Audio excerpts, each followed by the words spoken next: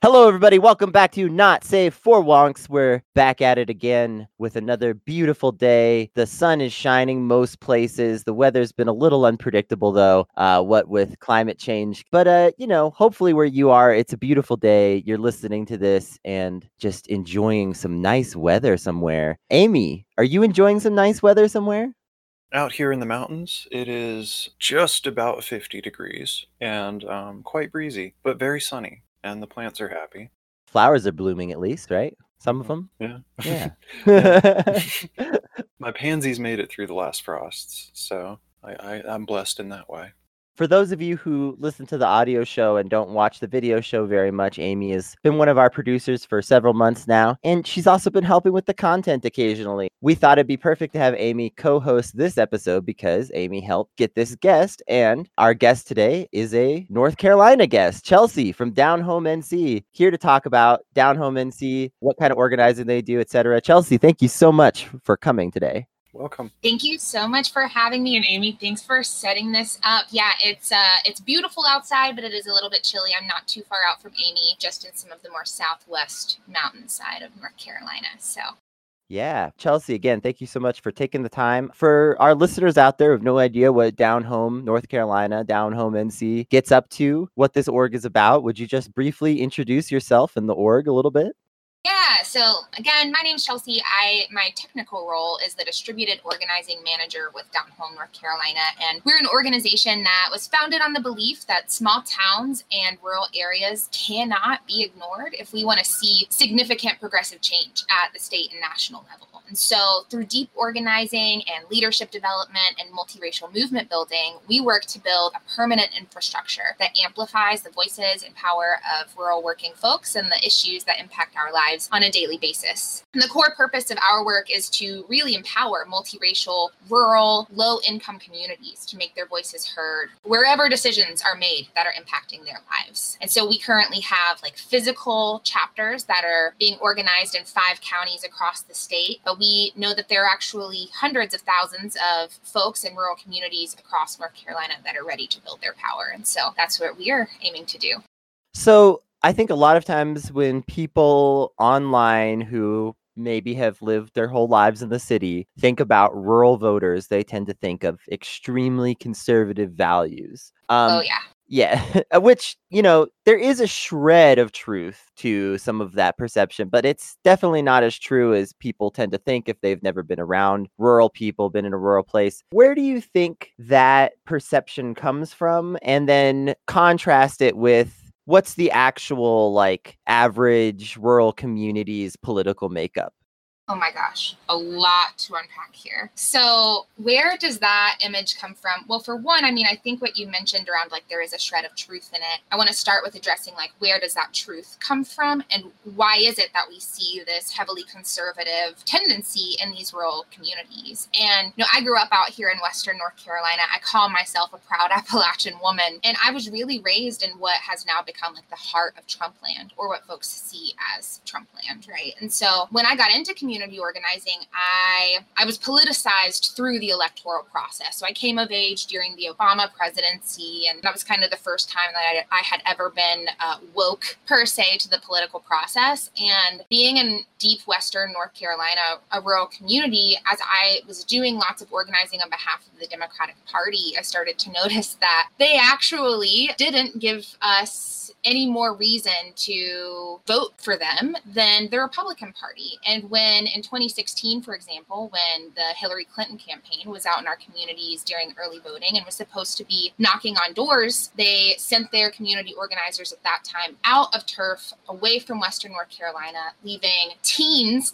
more than 10 counties, just untouched during early voting. And when they were confronted about this by me, I was told verbatim, it's not worth our time for you to knock on doors out there. And so I think that shred of truth that you mentioned comes from these communities communities truly feeling like they don't matter to folks. And I think that the Republican Party and the alt-right in particular has done a really good job at capitalizing on the anger that comes from feeling like we don't matter and like we don't have any dignity or any worth or any autonomy. And then to address the other part of that question, which is why is there an image that folks in rural communities are backwoods and vote against their best interest and are racist and bigoted? I think that there's a very intentional image that has been painted about rural, in particular, poor white folks, in the same way that there have been intentional images painted about Black and brown folks in order to prevent us from working together to build a multiracial block of power, right? And I think that the more that we paint poor white folks as bigoted, racist, bad people, the more defensiveness is raised around their real anger and real suffering from having been exploited by a racist capitalist system. Well, let's dig in there for a second, because the changing of minds, I think, is something that has been, or the integration of perspectives, getting people to pull your way, that's something that's been neglected, I think, recently. In the discourse. And where do you get success with that strategy? What techniques get you some success in getting interest in rural North Carolina? Well, I want to start answering this question by kind of touching on the last piece of Kennedy's question before too, which is what are we seeing as the truth of the political ideology across rural communities? So what is the actual reality of the minds that we are changing, right, Amy? And so, when we got started in Down Home, it was in 2017, and we started by doing a community listening project where we knocked on doors. We did not do any targeting based on ideology or education or anything like that. We simply wanted to talk to as many people as possible. And we wanted to have conversations that were open-ended and allowed us to get curious and probe folks on their real lived experiences as well as their perspective on the world, and where there were overlaps and where there maybe were some contradictions or cognitive dissonances happening. And the questions that we were asking folks as we were knocking on doors, the main three questions were, one, what are the issues that you are experiencing right now? What's keeping you awake at night? What are you and your family struggling with? The second question was, what are the real solutions that you want to see to these problems? What would actually make a difference for you? And then the third question was, who do you see having the power to actually bring those solutions to life? Who could do something about this? And regardless of political ideology or affiliation, regardless of income level or race or other demographics, 2/3 of everybody that we talked to said that guaranteed access to healthcare for everyone, universal healthcare, was the solution that they wanted to see. And this is in rural Western North Carolina in a mill town. And so when we stripped the solutions away from the partisanness and from the big media messaging, we actually found that there was a lot of alignment on the solutions that folks wanted to see. The top two solutions that were mentioned in the thousands of doors that we knocked on were universal healthcare and raising wages and benefits. And so to answer your question, Amy, I think that in a way, when it comes to changing minds, we have the most success when we actually just ask people for their take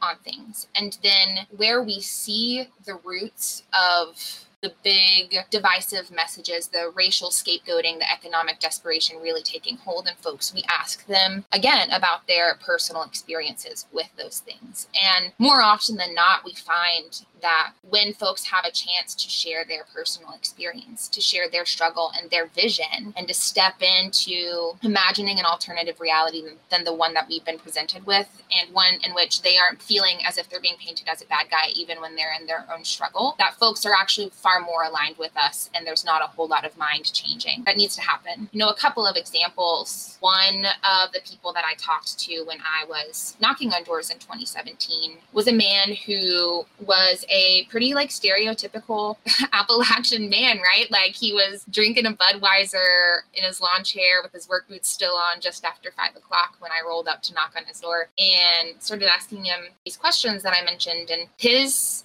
worldview was very aligned with mine. He understood, he had been working at the local mill for 3 decades, had been in the union, and had witnessed the state government break down the union power and really do everything they could to bust up the unions. And because of that, he had seen how workers didn't have the power that they had once had. And he also understood that wages needed to go up and that there needed to be some kind of universal childcare or pre-K. He told me about how he was raising his grandchildren because his daughter was a single mother working at the local McDonald's for poverty level paychecks. And so all of this was very aligned with my worldview and my politics. And then we got to the issue of the overdose crisis. And what the man then shared with me was really regurgitated Fox News statements about how our brown immigrant neighbors were responsible for the overdose crisis, the opioid crisis that our communities are experiencing right now. And, you know, it took a lot of self-control to not immediately jump in defensiveness and tell this man how wrong he was and how racist that was. But instead, what I did is he sounded really angry when he started talking. Well, you can't tell them that they're wrong in those situations and just expect that to work, even though it seems obvious to someone who's on our side of the politics and has seen the things that we've seen, knows things that we know. It seems obvious to just say, well, that's wrong. That never works, which is actually something we were talking about on the live show this last week. You know, a lot of these kind of political beliefs, they're like a ladder. You're seeing the top of the ladder. Listeners, check out Homieism. Really nice philosophy. We were introduced to it on the live stream last week. Yeah, always go check out our friends at Ain't Shit Show. Always. But anyway, these kinds of toxic beliefs are like a ladder. And when you're talking to these people and they say something horrible like that, you're looking at the top of the ladder. And if you try to address the top of the ladder, it doesn't work because that's not where the beliefs start. So you have to try to, as much as it sucks to be dealing with a person who's saying something awful like that, if you want to actually deal with them, you need to figure out where that ladder starts for them. What's the core fundamental belief that leads them to believe this horrible thing? Oh my gosh, Kennedy, I couldn't have said it any better myself. And so that's what we set out to do, and that's what changes the hearts and minds. And with this person in particular, he was so angry when he was talking, when he was regurgitating these talking points, and there was obviously some personal pain that he was experiencing. And so, you know, I shared my personal experience of losing a cousin to this crisis. It was in a combination of substance use and domestic violence, and shared the details of that story, and then said, hey, you're really angry about this. Is there something that you've gone through that you wouldn't mind sharing with me? And then he told me what his real experience was, which was totally in contradiction to these Fox News talking points, which was that he had a friend who had a surgery, who was prescribed 3 different kinds of painkillers after that surgery, who didn't receive any sort of counseling for alternative pain management or preparation for narcotic use, and ended up addicted to those painkillers, continued doctor shopping so that he could maintain his prescriptions after they ran out. And then when he could no longer get prescriptions, he turned to street drugs and didn't have a supportive community to provide harm reduction for him in that time. And so ended up going through a really harmful spiral of substance use. And for all intents and purposes, this guy that I was talking to had really lost his friend. He was grieving his friend. And so after I validated that and was like, wow, I'm really sorry. That's really shitty. And you and your friend should not have had to go through that. I then said, it makes me so mad that those doctors who wrote those prescriptions didn't prepare your friend for that possibility. And suddenly he said, well, why would they? Big Pharma is making so much money off of these doctors writing those prescriptions. They don't want them to prevent folks from getting addicted. And all of that righteous anger that he was holding got redirected from immigrants to Big Pharma. And he went on this 10-minute long tangent about Big Pharma and all that they are doing that's harmful for our communities. And it was like all he needed was someone to say, yo, your pain is real. It's valid. I see it. I see you. And what's going on here? What's behind the scenes? And give him the chance to recognize that truth for himself. Yeah, isn't there maybe a more systemic group that holds power that is responsible as opposed to a group that doesn't hold power that you're trying to blame? Yeah, can we look up instead of looking out? Well, and I think this is the emotional labor and the physical labor that is meant when we talk about our responsibility as white people to diffuse white supremacy. Yes. Withhold my own anger, sit in my own discomfort so that I can make space for hopefully some potential breakthroughs, maybe some healing that allows this other white person to move through this cognitive dissonance and see the world in a more truth-based perspective. Yeah, there's other opportunities for our anger. Let's be real. We don't have to be Yeah, angry exactly. 24/7. There's so many opportunities to be angry. Yeah. I think this podcast is one big lesson that I should call my uncle and apologize. I mean, maybe. We did a whole episode about talking to your family around holidays and whether or not it's That's a worth it. whole And other. basically, the answer we came to was maybe. It depends.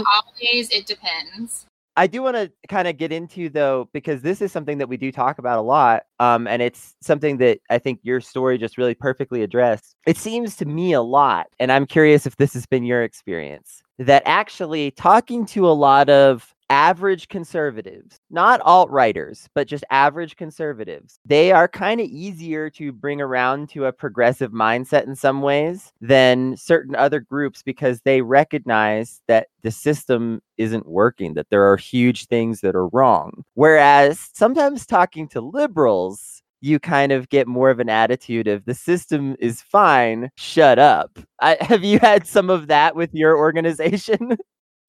Yeah. Well, it's kind of like the way that I see it is like a charity mindset versus a like actual systemic justice mindset, right? And that was part of also what burnt me out with electoral organizing in the Democratic Party, is that it was so full of like middle class retired white folks who didn't actually have an assessment of the systems that were maintaining the issues that they were harping about and trying to get people to care about. And so it is so much harder to see folks who are liberal because they want to be a good person and liberal for the sake of others, if you will, than folks who are experiencing a struggle that the Conservative Party has capitalized on, and who we can also point out and validate their struggle. And I think when I have organized with more like middle class liberals in the past, what has happened is it's been like, oh, we should provide like charity services to folks, right? We want to make ourselves look good by stuffing backpacks full of food for kids at the local school, but we don't want to actually address the fact that 1 in 3 kids in our county is going hungry for a reason,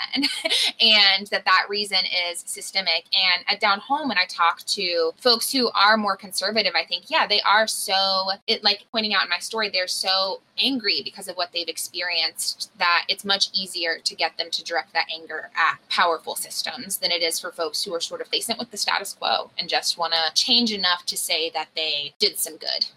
Yeah, I just want to say my own experience living in North Carolina for about 10 years. And Amy and I lived in the same area for most of that time. And she knows exactly what I'm talking about and could probably weigh in as well. Our egg days. Back in the egg days. That makes sense on more than one level, but it's a joke that no one else is hardly going to get. So, because eggs, farming, eggs, transitioning. Anyway, so what I found a lot was that there were a lot of local, rural, kind of like good old boy attitude type farmers that were more willing to do some of like the mutual aid stuff that like we were into out there than like a lot of the liberals who wouldn't turn out for anything. Oh, but would drive to everybody's houses to make sure they were registered to vote. They made time for that. Oh my gosh, yeah. Well, I mean, in my experience, what I have seen from my Appalachian community is that the reason we've survived this long is because of our own mutual aid efforts and like internalized community structures. So I think that makes a lot of sense to me.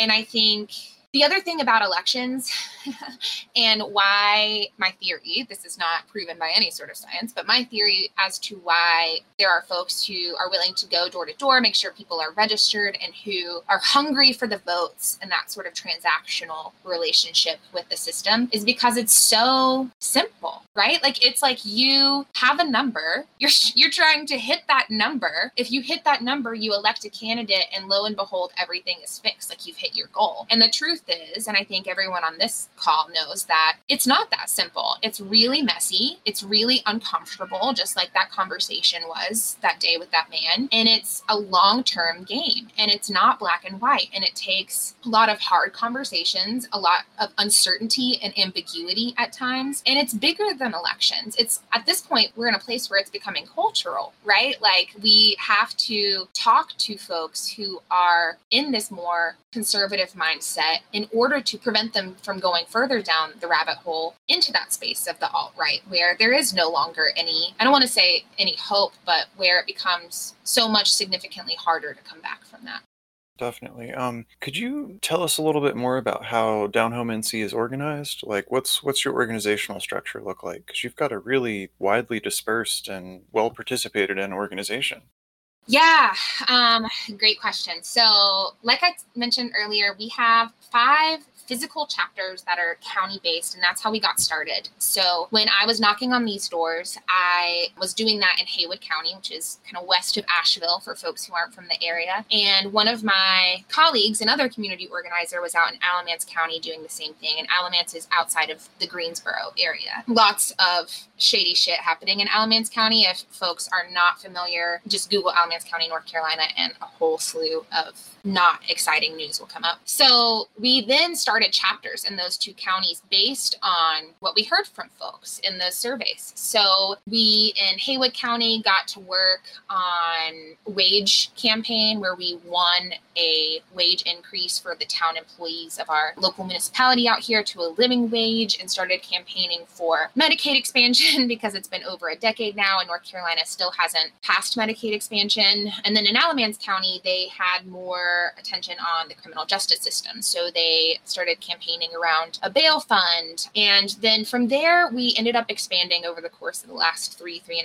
years. And now we are in Haywood and Jackson counties, and Madison counties in Western North Carolina, and Alamance and Cabarrus counties out in the Piedmont. And each of these counties has both local campaigns. So in Haywood County right now, we are working to advocate against a $16 million jail expansion that the local sheriff's department is trying to put into place and trying to get those funds. We are fighting to get those funds reallocated into an alternative budget that goes towards services and prevention. And in Alamance County, the local campaign is looking more at like second chance housing ordinances and basically getting the box off of housing applications over whether someone has been convicted of a crime. And then in all of our communities, it just looks a little bit different. In Madison County, they have a campaign going on around the way that the local trash is taken care of. The waste systems are being conducted. And then we also all work together on a statewide scale to combat issues on a much larger scale. So actually today, my friends and colleagues in the Piedmont are out taking action in Raleigh on behalf of our People's Budget campaign. And this is actually a campaign to have all of the unallocated funds from North Carolina distributed into a budget that actually addresses North Carolina's needs right now through community healthcare, housing, worker protections, which is over $5 billion that could be spent on our families, our neighbors, and our communities. And so we have these 5 chapters that take on local issues, and then we do these statewide campaigns that combine our voices and our power to make a bigger impact. And then what I am doing, which is a new endeavor, is I'm trying to figure out a way to provide the skills, the tools, and the resources to the 20,000 folks that follow our work across the state that don't live in one of those 5 places where we have a chapter, so that folks can start building chapters of their own and start joining this effort as we look towards 2022 and the Senate seat that's going to be up and the end of Roy Cooper's final term in 2024, et cetera. And so in addition to these local campaigns that we run on issues with very clear end goals that would improve the lives of folks in our local communities, we also do get involved in elections. We see elections as a tool in our tool belt, but not the end all be all. So in Alamance County, we were part of the effort that contributed to electing the first ever Latinx member of the North Carolina General Assembly, Ricky Hurtado. And this year we'll be looking at our municipal elections and making sure that our city councils have folks that are sitting on them that are going to support our Black and brown neighbors, our LGBTQIA folks, and make decisions that are in the best interest of all of our community members.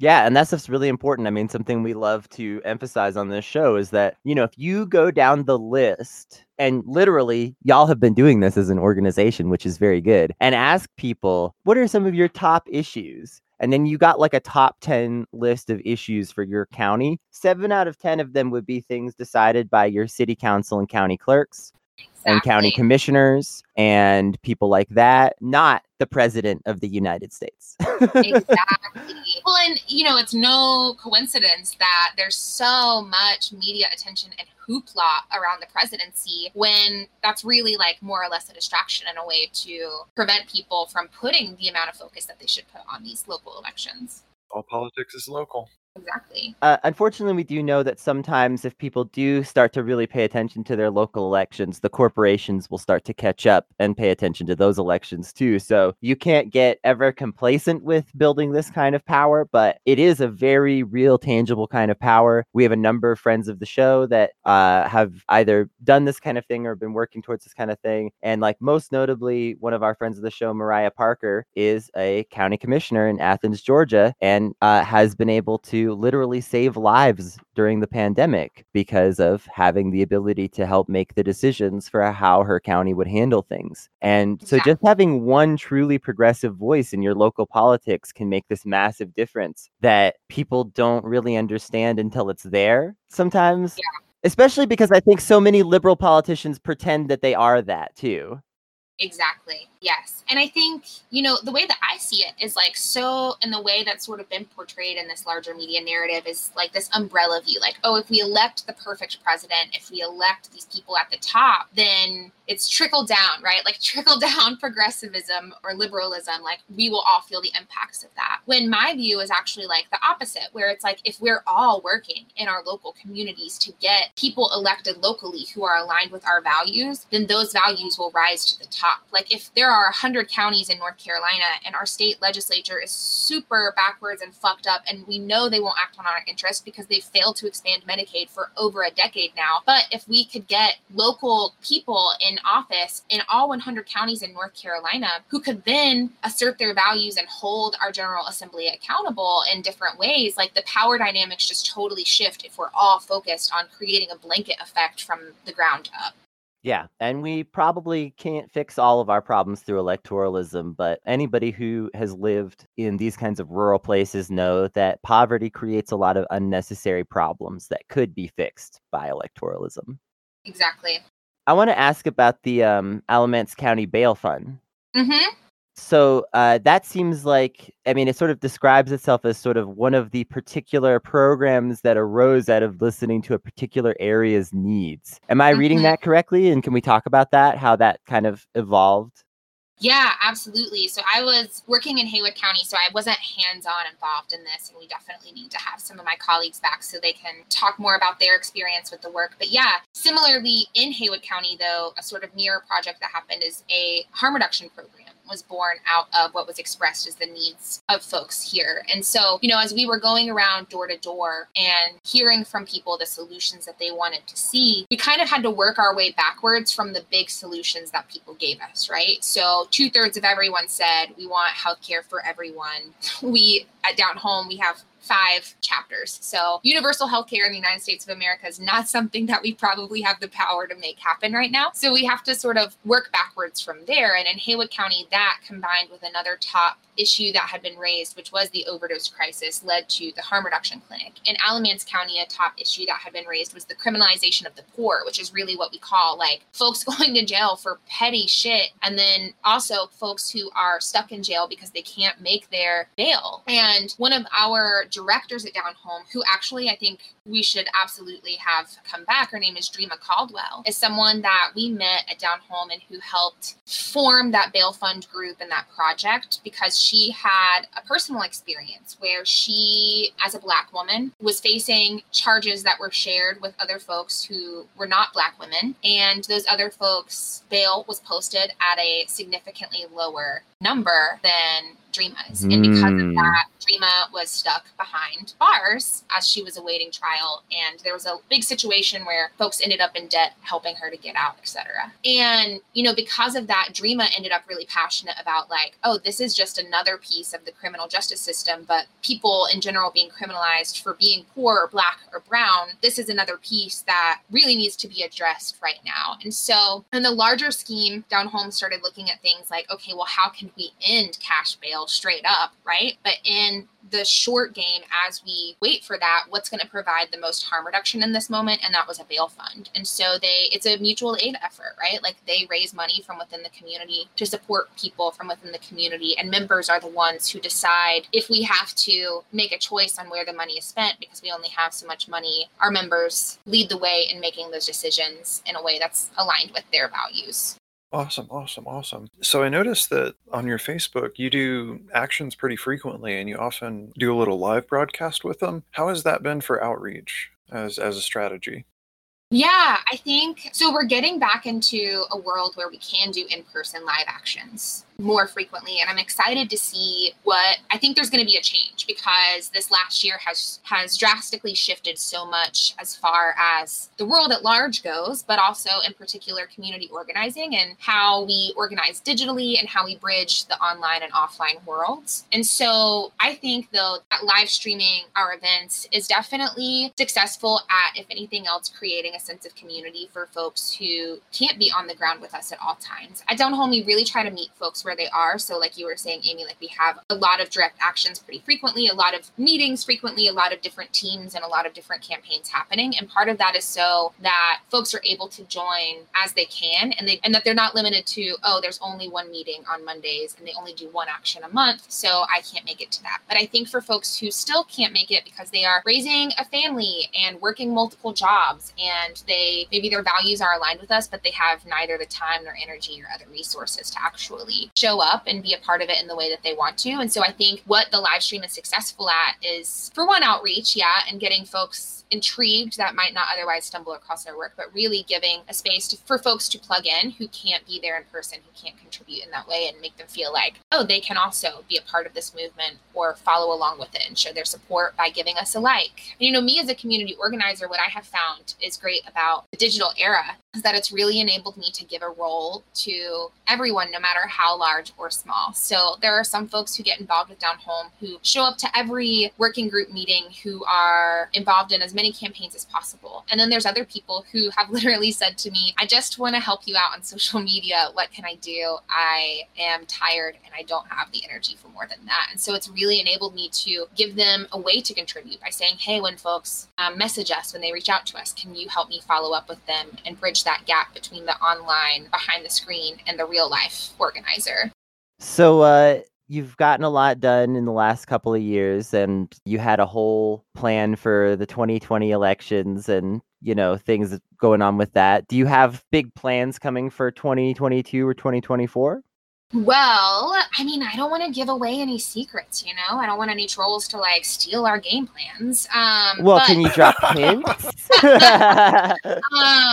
Yeah, we do know that Burr's seat is up for re-election next year, which is very exciting. And we know that Roy Cooper's term, his final term, will be up in 2024. And so we have run some really phenomenal candidates at Down Home in the past. Dreama Caldwell ran for county commissioner in Alamance and won the primary against the Democratic establishment out there. So that was really sick. And so I don't want to say that maybe, Dreama Caldwell will run for governor, but if I had my way, that would definitely be what happens. But, for real plans, we definitely have our eye on the Senate seat and the governor's seat looking forward. But then furthermore, for folks who don't have this kind of organizing happening in their own community right now, what I'm really excited about in our future plans is actually outside of the elections is we're expanding our chapters. We're building new chapters, and it actually is taking a volunteer effort to make that happen. I'm not going to be doing it, but folks in their own communities are doing it. And so we've launched this project called the 10,000 Rural Voices Project, where we're essentially replicating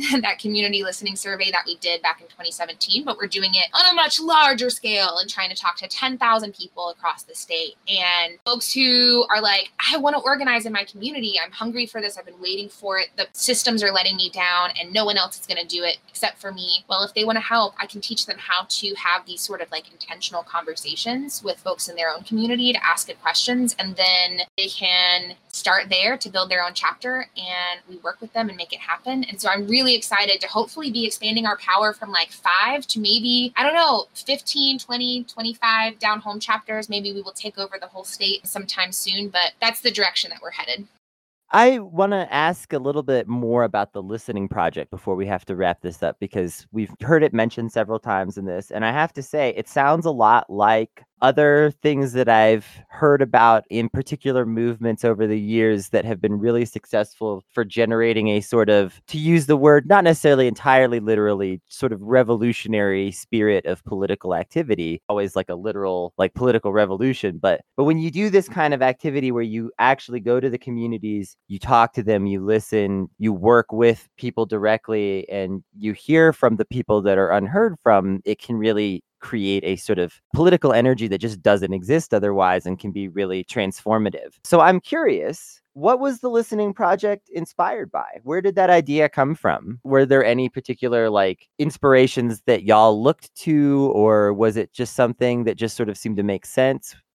Yeah. So back in 2017, I think it made the most sense at the time because Trump had just won his first election. And I had my suspicions as someone who grew up in these communities. The Down Home was started on the belief of rural communities can't be left out of this discussion, and they currently are being left out. And so if we're going to start anywhere, we have to start with including them, hearing them, giving them a voice. And so I think that was really just where we were starting from in 2017. And then it kind of took off from there. I feel like we knew what we were getting into, but it really gave us way more insight than we had ever expected. When we were having these conversations with folks, the most common thing that we heard from people is they would actually stop us while we were asking these questions. And they would say, "Are you sure you've got the right house? No one's ever asked me before." And that's what we ended up naming the first report. We published a report at the end of that and named it "No One's Ever Asked Me Before." And the consensus that we were hearing from folks through that message was that they truly felt like they did not matter. Damn, I just have to interject real quick and say I relate to that so much. And I think of all the people I know that always every year are like, I've never been in a survey, you know, I've never been polled about which candidate I like. Exactly. Who are these people that are responding to polls? And, you know, it was even like a deeper message than that was like, oh, not that I've even never been polled before, but like I genuinely do not matter because no one is bothering to talk to me, to ask me what's going on in my life. Yeah, that is an essential kind of part of this poverty mindset that gets crafted, right? Yeah. Is like your self-denial of agency, you know? Exactly. And if you feel like you don't matter, you're not going to take action in a way that like protects your autonomy, protects your agency. You know, this movement, I'm struck by a comparison to the early 1900s Menshevik movement called Go to the People, where there was a generation of Russians that were better educated than most and felt like they needed to go to the people and convey that knowledge. And I don't know, you're doing a lot more listening, which I think the early Mensheviks did not understand how to do. So maybe this is the 2.0 that actually works. They sort of had to learn the hard way that they had to stop talking as much and do a little more listening. And then it started working, but they didn't figure that out for a few years. Yeah, like 1903, it didn't work. 1905. So Chelsea, if someone wanted to get involved in an action or anything, or just the Listening Project in general with Down Home, North Carolina, what would they do first? Oh my gosh. Well, honestly, the first thing they should do is reach out to me. So my email is chelsea@downhomenc.org. I can give that to y'all for podcast description links or anything that's helpful. And then the second thing they can do is if they live in North Carolina, they can actually contribute to the 10,000 Rural Voices survey, and they can share that survey with their friends, their neighbors, and their family. And that can be found at DHNC, like Down Home, North Carolina, .info/10K Rural Voices. And I can share that with y'all too. Well, thank you so much, Chelsea. Yeah, awesome. All that'll be in the show notes, of course. Chelsea, thank you so much for your time today. This has been an incredible discussion. I'm just really excited thinking about all this, and we'll definitely have to have you and or some other folks from Down Home NC on again in the near future. Oh my gosh. And you're going to be back with us on the live stream, right? Wednesday? That's my hope, if y'all will still have me. Yes. So as a guest commentator, Wednesday. That'll be coming out basically simultaneously with this episode. So should you fall through a wormhole into the past or future? But if you end up listening to this episode and you realize I never saw the live stream, go back. It'll be in our archives on YouTube. That's youtube.com/notsafemedia if you forgot. Thank you so much for listening. As always, we are Not Safe for Wonks. We are at NSF Wonks on Twitter. YouTube and Twitch is Not Safe Media. Patreon.com/Not Safe. I know we're not super consistent, but we do our best, and we appreciate all you out there listening. As always, remember, we are 100% independent media funded by listeners like you. And so go to patreon.com/Not Safe if you want to be a part of that and help us fund more and more great conversations like this. Chelsea, first, once again, thank you so much. Thank you for having me. It's been such a good time. I appreciate it. All right. We'll see y'all next time. Bye-bye. Bye. Bye-bye.